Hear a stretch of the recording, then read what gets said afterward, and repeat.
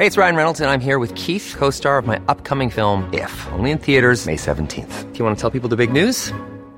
All right, I'll do it. Sign up now and you'll get unlimited for $15 a month and 6 months of Paramount Plus Essential Plan on us. MintMobile.com/switch. Upfront payment of $45 equivalent to $15 per month. Unlimited over 40 gigabytes per month. Face lower speeds. Videos at 480p. Active Mint customers by 531.24 get 6 months of Paramount Plus Essential Plan. Auto renews after 6 months. Offer ends May 31st, 2024. Separate Paramount Plus registration required. Terms and conditions apply if rated PG. Planning for your next trip? Elevate your travel style with Quince. Quince has all the jet-setting essentials you'll want for your next getaway, like European linen, premium luggage options, buttery soft Italian leather bags, and so much more. And it's all priced at 50 to 80% less than similar brands. Plus, Quince only works with factories that use safe and ethical manufacturing practices. Pack your bags with high-quality essentials you'll be wearing for vacations to come with Quince. Go to quince.com/trip for free shipping and 365-day returns. Welcome to Talking Business, a podcast produced in Melbourne, Australia. The podcast is available on the Acast app, the Apple Podcast Store, or wherever you go to get your podcasts. Or you can get it at the Business Acumen website at www.businessacumen.biz. When you're ready to pop the question, the last thing you want to do is second-guess the ring. At BlueNile.com, you can design a one-of-a-kind ring with the ease and convenience of shopping online. Choose your diamond and setting. When you find the one, you'll get it delivered right to your door. Go to BlueNile.com and use promo code LISTEN to get $50 off your purchase of $500 or more. That's code LISTEN at BlueNile.com for $50 off your purchase.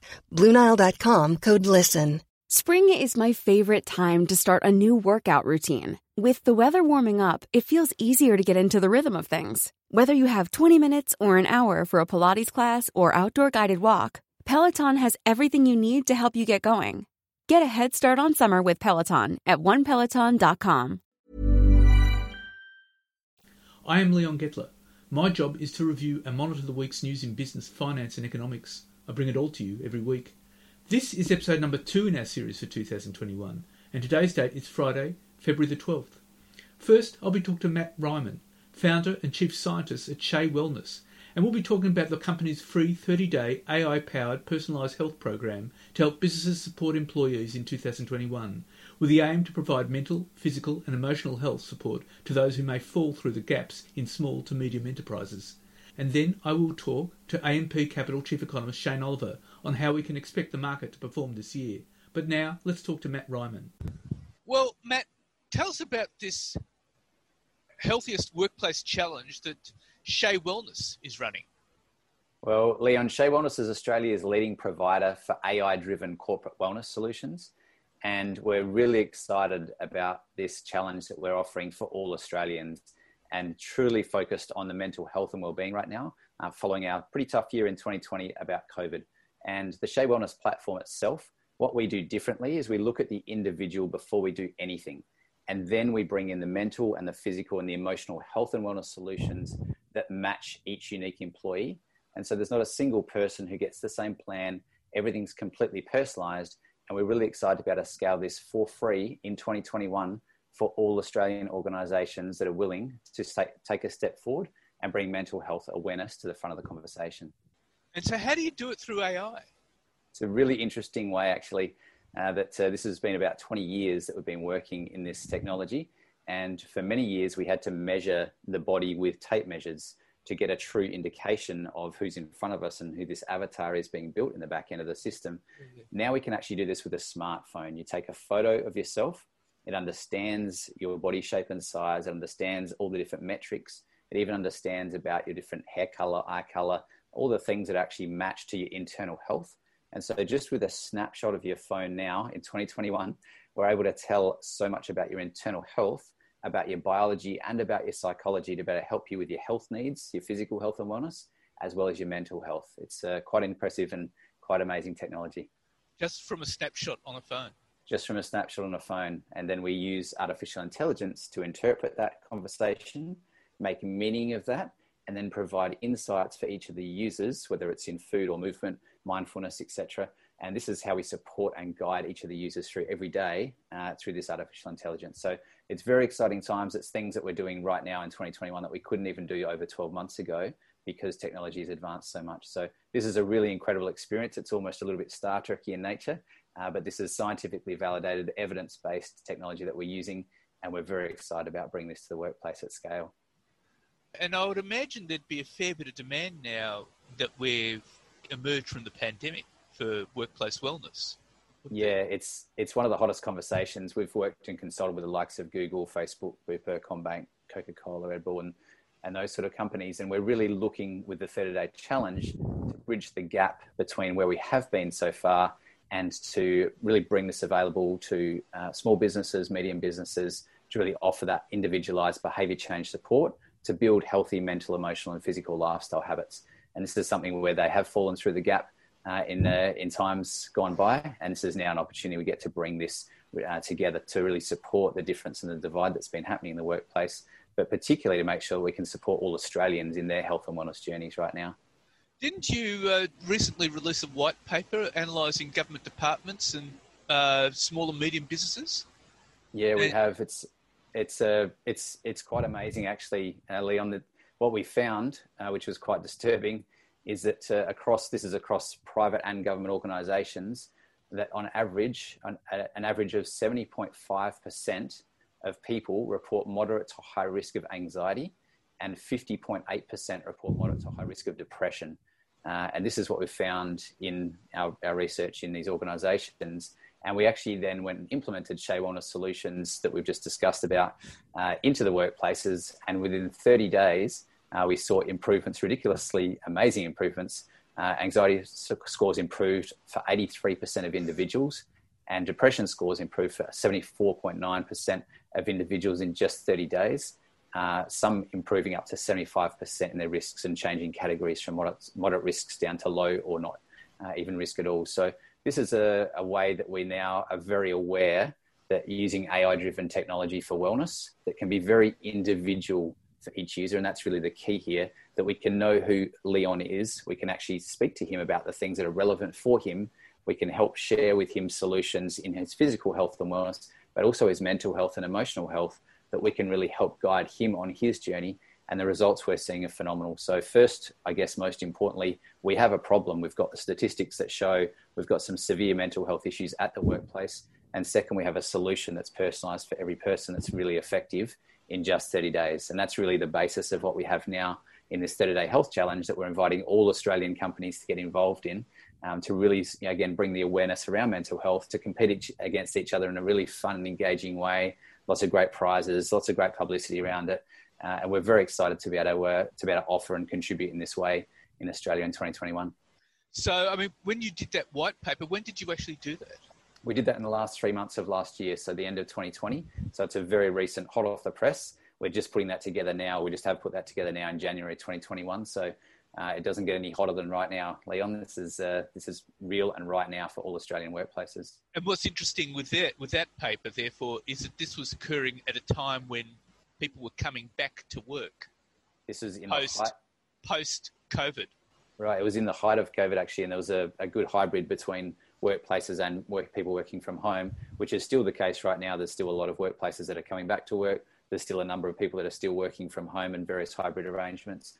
So what we provide here is a very scalable solution. It's probably the best way to describe it. It's relevant for people, whether you're at work, whether you're at home. You can do everything virtually, but it brings everybody together in ways that we haven't seen before for their individual journey, but together as an organization as a whole. The team bonding, the team dynamics, the engagement, everything that we know already helps improve the staff and company morale. Company culture is what we have as our secret sauce, if you like, into what we do.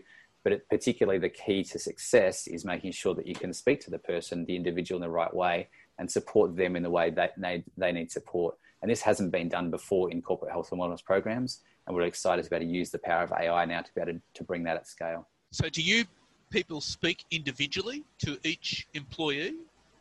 So as part of the challenge, the AI, so through your smartphone, that the artificial intelligence will speak individually to each person throughout every day, throughout the 30-day challenge in a pretty amazing way with interactive conversations, videos, whether it's standing up to do stretches around your chair if you've been sitting for too long, whether it's to refocus if you've been sort of dazing off.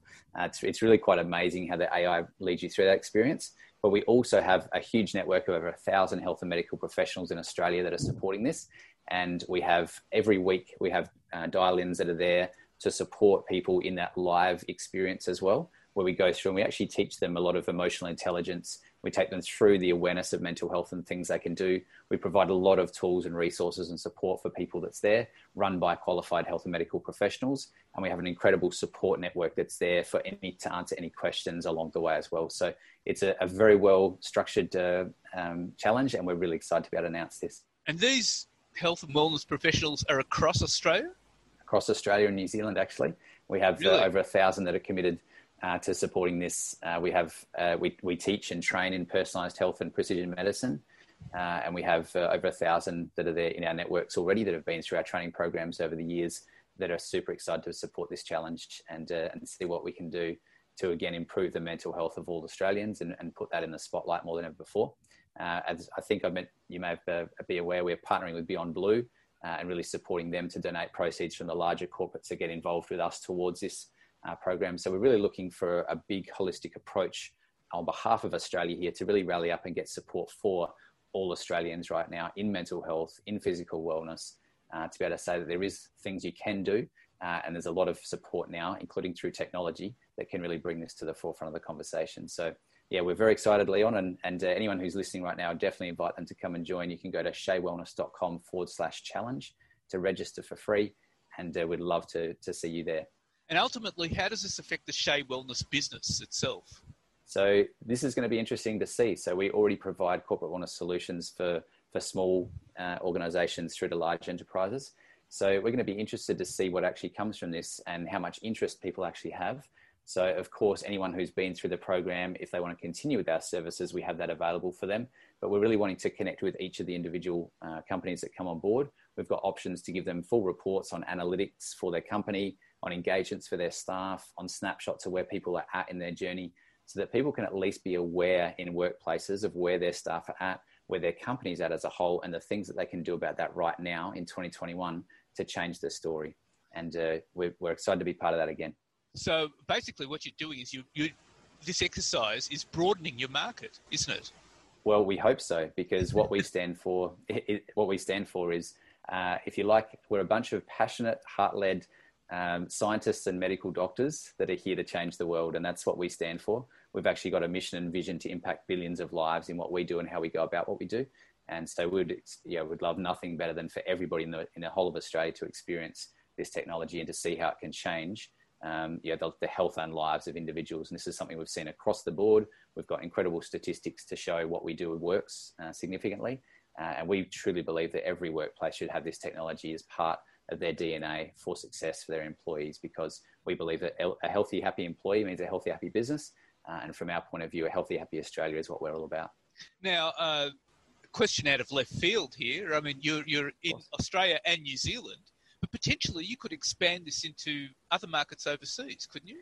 Yeah, well, we already have companies that we work with as an organisation internationally. So this technology is already live in 120 countries. So we're very, very broad. This is something that we're very passionate about. And actually, I'm usually on the road most of the time. For the last 5 years, I haven't spent a lot of time in Australia. This is since COVID. I came back in June last year, and I've been in Australia since. And so this is something that's very close to my heart, that I'm very passionate about, and that all of us here are very passionate about supporting all Australians right now. The statistics was it's over $220 billion now, the cost of mental health in Australia as a result of COVID, or all the influencing factors together. So this is a huge opportunity that we have. This is something that we believe can really start to move the needle and shift the conversation in Australia. We believe that we need a lot of help. We believe that in organisations in Australia, compared to other ones that we observe overseas, we're a lot less progressive in mental health. For example, in America, people are a lot more open about conversations. In Australia, we don't see that. So we believe we have an opportunity now to really support that and to take this to a whole new level here. And so we've got this really great support network that's supporting this. We've got incredible conversations, incredible technology, and proven results to be able to support this. So we are very excited about it, and we look forward to seeing what happens. Well, Matt, all more strength to your arm, and we look forward to what happens with this. Thank you very much for your time. Thanks so much, Leon. It's a pleasure, and we hope to see all of you there. sheawellness.com/challenge. Thank you so much. And now let's talk to AMP Capital Chief Economist Shane Oliver. Well, Shane, the stock market has been soaring. It's up to its highest level since February last year. What explanation can you give for that? I think there's a bunch of things. I mean, it's really a continuation of the rally that got underway in March at the low point from the pandemic. We've had a few pullbacks along the way, most recently a week or two ago when the market fell 3 to 4%. That in turn, of course, eased some of the excesses, I guess, the overbought condition in the market, and then enabled it to sort of push higher. But the real factors, I think, have been good economic news globally, but particularly in the US and in Australia. The economic indicators, most of them anyway, have been on the strong side, particularly the business surveys in the US. Most of the economic data in Australia has been pretty solid. Obviously, the housing market sticks out on that front. We've also seen talk of more stimulus in the US. Joe Biden is trying to push a $1.9 trillion stimulus through US Congress. I don't think you'll get the full amount, but it's going to be a pretty big number. Even $1 trillion is around 5% of US GDP. So it's quite a big stimulus coming on the back of the $900 billion stimulus that was pumped in, or is now being pumped in from late last year, early this year. And of course, in Australia, we saw in the last week the Reserve Bank extend its quantitative easing program and basically tell everyone that they don't want to raise interest rates or don't expect to raise interest rates until 2024 at the earliest. So all of these things, I think, are adding to sentiment. And of course, I guess the final factor is strong earnings numbers out of the US and expectations that we'll see something similar in Australia. The US earnings numbers obviously took a huge hit through the pandemic, but since then they've now fully recovered and they're now back to where they were prior to the pandemic, or if anything, just edging above that.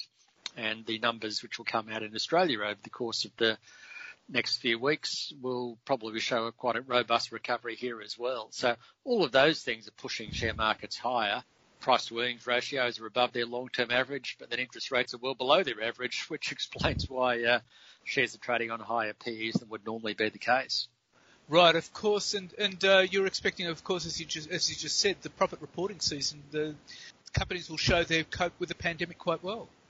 That's right. The consensus expectation is now for a 25% rise in earnings this financial year, and we'll get a good an inkling of that in the December half figures, which are now starting to come out. So far, so good. The companies that have reported have surprised on the upside, but we've only seen a handful of them, so it's way too early yet. But we have seen pretty good comments from retailers, for example. The resources companies have seen very high commodity prices, particularly for iron ore. So that's why we're seeing strong growth in the resources sector. Banks are going to see a good rebound, possibly 30-40% rebound in profits, which will enable them to increase or reinstate their dividends, which will be taken positively. And I think some of the key sectors in the industrial side of the market are going to see 15 to 20% earnings growth as well. So all of those things, I think, will provide confidence to investors. If you go back to June, July last year, the share market was rebounding and investors were saying, well, how can this be? We're in the biggest recession since the end of World War II or since the Great Depression. How come the share market's going up? And of course, it's turned out the share market was right. It was anticipating an economic recovery through the second half of last year, which indeed in Australia we have seen, despite periodic scares around coronavirus, particularly in relation to the hotel quarantines system. I think the other factor in all of this, of course, is that a lot does come down to coronavirus, but we have started to see a decline in new cases globally. The US and Europe in particular, the numbers remain pretty low in Australia. And of course, vaccines are now starting to be rolled out. A lot of debate about how long that's going to take and worries about mutations, but the early evidence suggests that while they won't necessarily stop all new cases of the new mutations, they will pretty much guard against hospitalisation and death. The Johnson & Johnson result came out and it the tests, the early phase 1 or phase 3 tests, and it showed that, some people did get coronavirus, and the numbers were higher in South Africa. But by the same token, no one was hospitalised and no one died, which I think is the key point here we want to see. We want to take pressure off the hospitalisation system. So if you've got vaccines which aren't a full break on getting coronavirus, but they stop people dying from it or going to hospital, then you can still have a pretty decent reopening with that occurring. Now, of course, Philip Lowe last week was giving a speech and he said the downturn in the economy was not as deep as the authorities had feared and the recovery has started early and has been stronger than expected. That's right. It's worked both ways. The general expectation was that the economy would contract something like 10% in the June quarter last year. In the event, it contracted about 7%. And there was a general expectation that the second lockdown in Victoria started in July, but particularly from August, would stop the economy from recovering in the September quarter. As it turned out, the recovery in the other states swamped the weakness in Victoria, and the economy was stronger than expected in the September quarter, and the indications are that we've continued to recover in the December quarter. So it seems quite clear that even though these scares have continued, people have sort of become adjusted to lockdowns, and so the impact of those lockdowns is not as great as they used to be. Perhaps the lockdowns have been more targeted in Sydney and elsewhere. They've been very brief, and where they were broad-based in Brisbane and Perth, they were very short. So consequently, the level of fear is a lot less, and therefore the level of on economic activity is a lot less. And of course, government support measures still remain in place. So I think all of those things have enabled the economy to continue to recover faster. And at its core, of course, in all of this is that this wasn't a normal recession. In a normal recession, you slowly slide into it before you've realised how bad it is. You know, a lot of damage has been done. At that point, interest rates come crashing down and government undertakes stimulus. But there's already been a lot of damage. A lot of people have already been thrown out of their jobs. The relationship between the worker and the boss is severed. It takes a lot longer to recover. This time around, before we even went into the recession, the government had jumped in with support measures, JobKeeper among them, which kept the relationship between workers and bosses and preserved, almost like freezing in time, the economy where it was in late March. So therefore, we were able to reopen a lot quicker than was normally the case. Now, I know there's a lot of fear around and some areas are still being badly affected, particularly in travel and higher education. But by the same token, that's relatively small compared to the overall hit to the economy that occurred around the middle of the year. And we've been able to recover a lot faster, largely, or partly because of those support measures. Well, it would appear that despite the travel industry is in trouble, but whereas people aren't spending their money on going overseas or going interstate, they're spending their money on there's discretionary spending going on, and that's reflected in the retail figures. That's right. Obviously, if you go back to April last year, spending fell across the board. You can't go on overseas holidays, and people didn't want to buy boats or household furnishings either. Then as time went on, they realised, well, I still can't go on the overseas holiday. I used to spend some money on that. Well, what can I do? I can get a boat to take the family out on. I can maybe upgrade the car, or I can go out to the gardening shop and get some more stuff for the garden. I can put a better lounge setting into the lounge room and so on. And so you have seen this surge in discretionary retail spending. I mean, we're not eating more out of Woolworths or Coles or Aldi, but we are spending more on discretionary items. Now, on the one hand, you don't want to get too excited here because that's just offsetting the weakness in spending that's occurring in some services, but particularly on travel. But it has kept the economy growing. And, of course, if you're in the travel industry, you think, and you used to rely on foreign travellers, it's pretty tough. But the overall economy has seen that rotation or that divergence of spending away from certain services, particularly travel, towards discretionary goods, which is still spending in the economy and still keeps it going. Now, hopefully there'll be a rotation back the other way at some point. I think there will be. Once the vaccines are shown to work, people will want to travel again, maybe if they don't want to go overseas or maybe if the international borders take longer to recover. But they will go in Australia. They will have those holidays and spend money. And it is worth noting that in terms of international travel, normally we had a trade deficit. We used to lose more from Australians going overseas than foreigners coming here. So if those Australians are locked inside Australia and have to just travel in Australia and maybe New Zealand, then it's actually a benefit to the economy, not a loss. Now, in terms of the market, final question, which do you see are going to be the major companies doing well in the market? What sectors? In terms of sectors, I'm not a stock picker, so I won't go down to the level of the stocks. But in terms of sectors, I think this year is going to be a good year for cyclicals, and it'll also be reflected in the earnings results. So in terms of the earnings results and also the year as a whole, I think it's going to be a great time for the cyclicals, stocks that benefit from economic recovery, as opposed to stocks that benefited from the pandemic. So the key beneficiaries from the pandemic were healthcare stocks and IT. And we have them, but we don't have as much of them as they do in the US. Whereas relative to the US, we have a lot more cyclical stocks. We have more material stocks, resources companies, industrials. We have financials. And I reckon they're the areas which will see the outperformance. Travel stocks as well will probably feed into the mix there. But it's those stocks that suffered the most will probably be the strongest through the course of this year. That's already been reflected to some degree. We've seen a bit of a rotation away from the so-called growth defensive parts of the market, particularly towards resources. But I think that all has a lot further to go through the course of the year, and it's going to be consistent with the profit results we see announced over the next few weeks. Well, Shane Oliver, thank you very much again for your time. My pleasure, Leon. Have a great day. So what's happening in the news? Well, the world's leading electric car maker is getting behind the world's largest electronic currency. Tesla said it had bought US $1.5 billion in Bitcoin, a purchase that comes after Chief Executive Elon Musk has promoted the cryptocurrency and other digital currency alternatives on Twitter. The electric vehicle company also said it expects to start accepting Bitcoin as payment for its products soon. When news of the purchase became public, the value of the world's Bitcoin rose by about $90 billion, while the value of Tesla rose by about $8 billion. Since Elon Musk owns more than 20% of Tesla, his own net worth went up by well over $1 billion as a result of the announcement.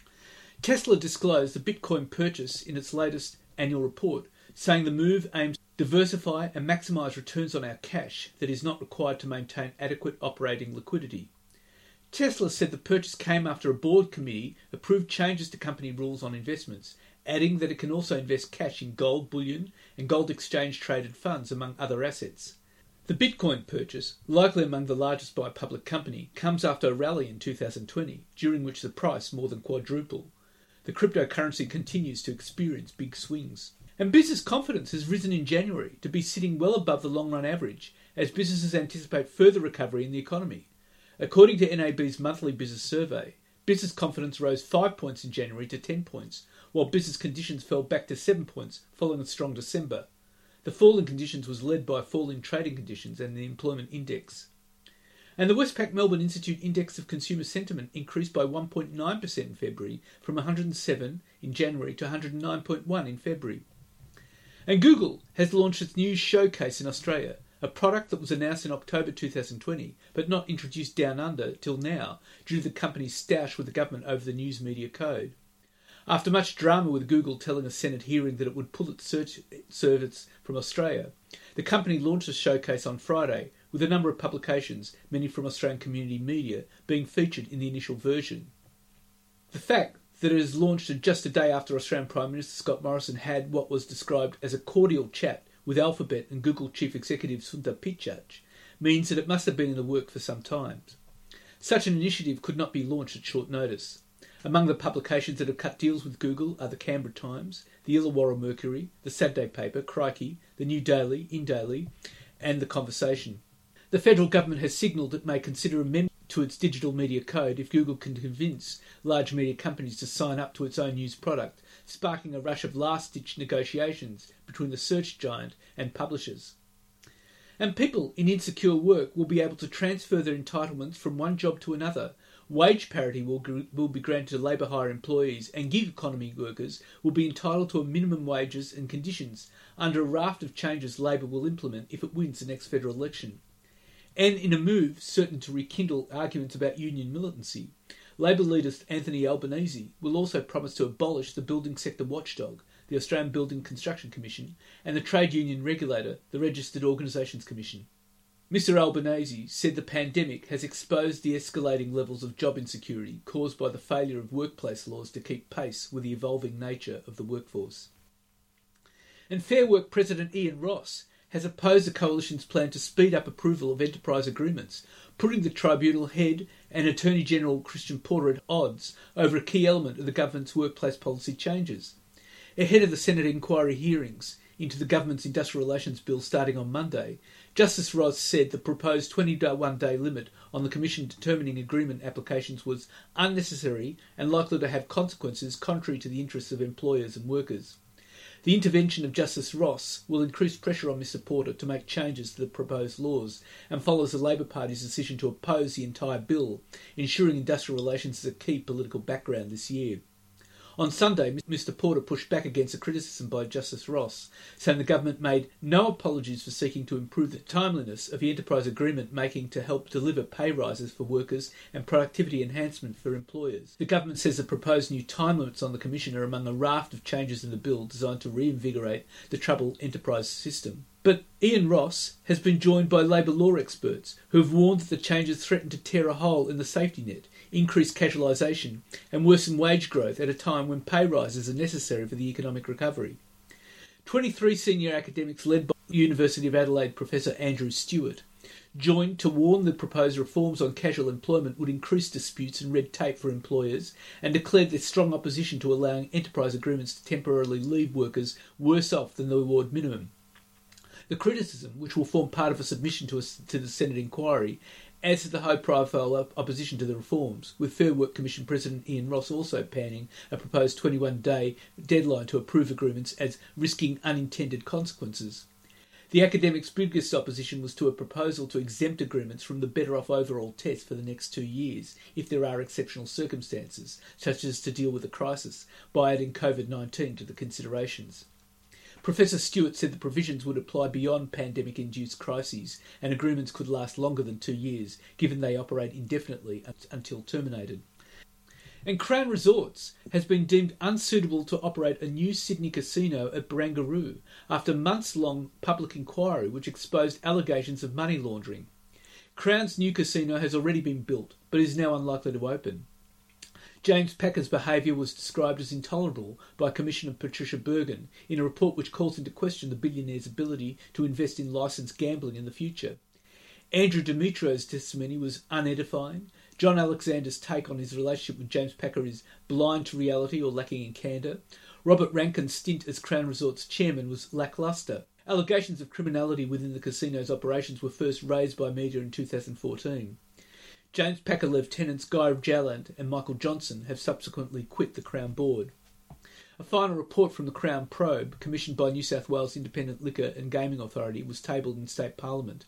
The report decried the casino's corporate arrogance about systemic issues. In it, Commissioner Patricia Bergen, a former Chief Judge in the New South Wales Supreme Court, said the company needed to make sweeping cultural changes if it wanted to be considered a suitable operator in the future. It effectively means a casino component of Crown's new $2.2 billion skyscraper on Sydney Harbour will almost certainly be blocked from opening. However, Commissioner Bergen's recommendations must still officially be adopted by the ILGA. And Vocus Group has confirmed receiving a $2.4 billion on-binding indicative takeover offer from Macquarie Infrastructure and Real Asset Holdings, MIRA, for $5.50 a share. It is the third time the telecommunications outfit has fielded a takeover talks since 2018. Vocus owns a vast fibre network infrastructure and has a consumer-facing internet service provider brand such as Dodo Services too.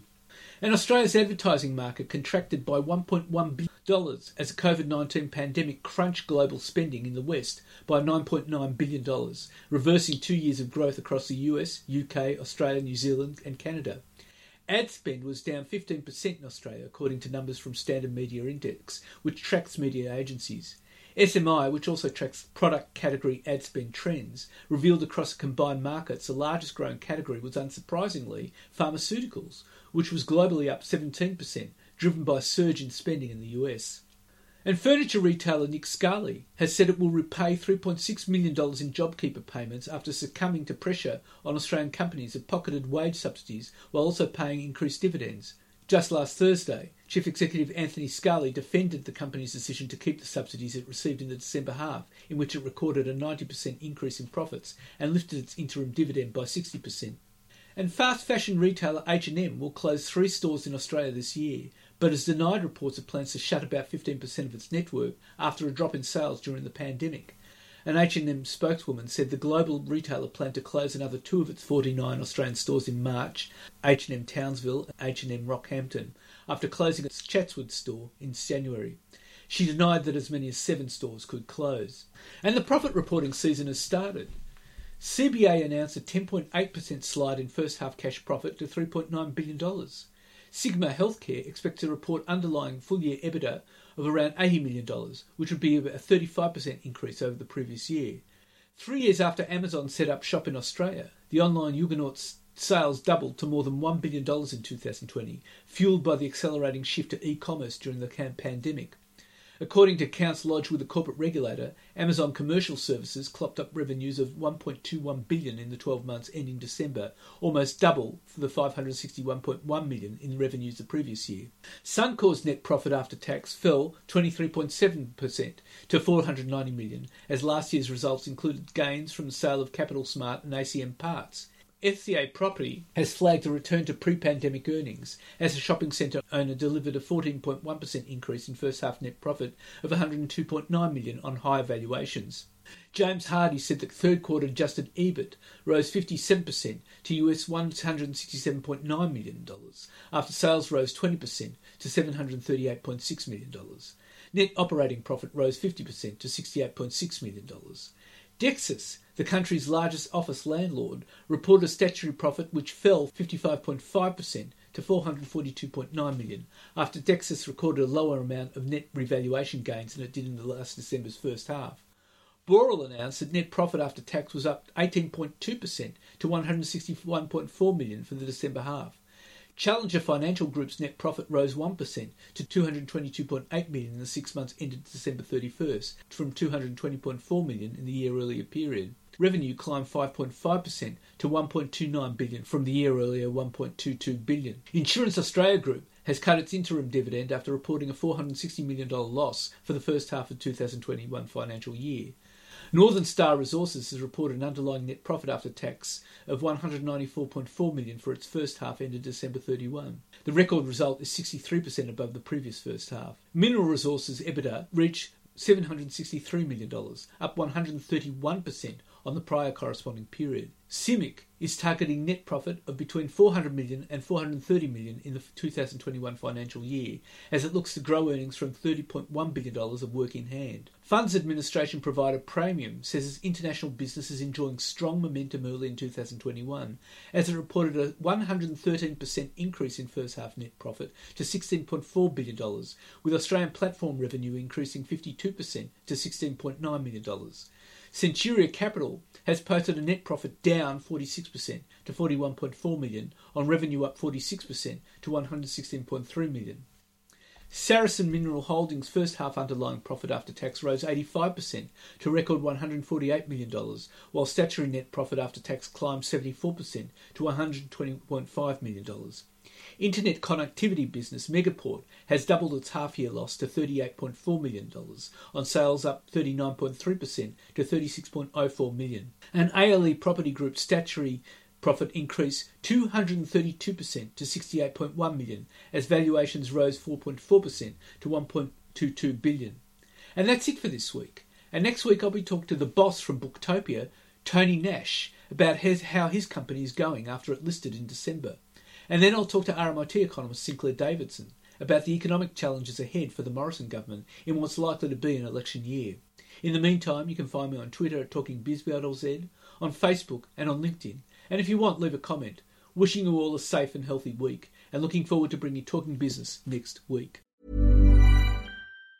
Even on a budget, quality is non-negotiable. That's why Quince is the place to score high-end essentials at 50 to 80% less than similar brands. Get your hands on buttery soft cashmere sweaters from just $60, Italian leather jackets, and so much more.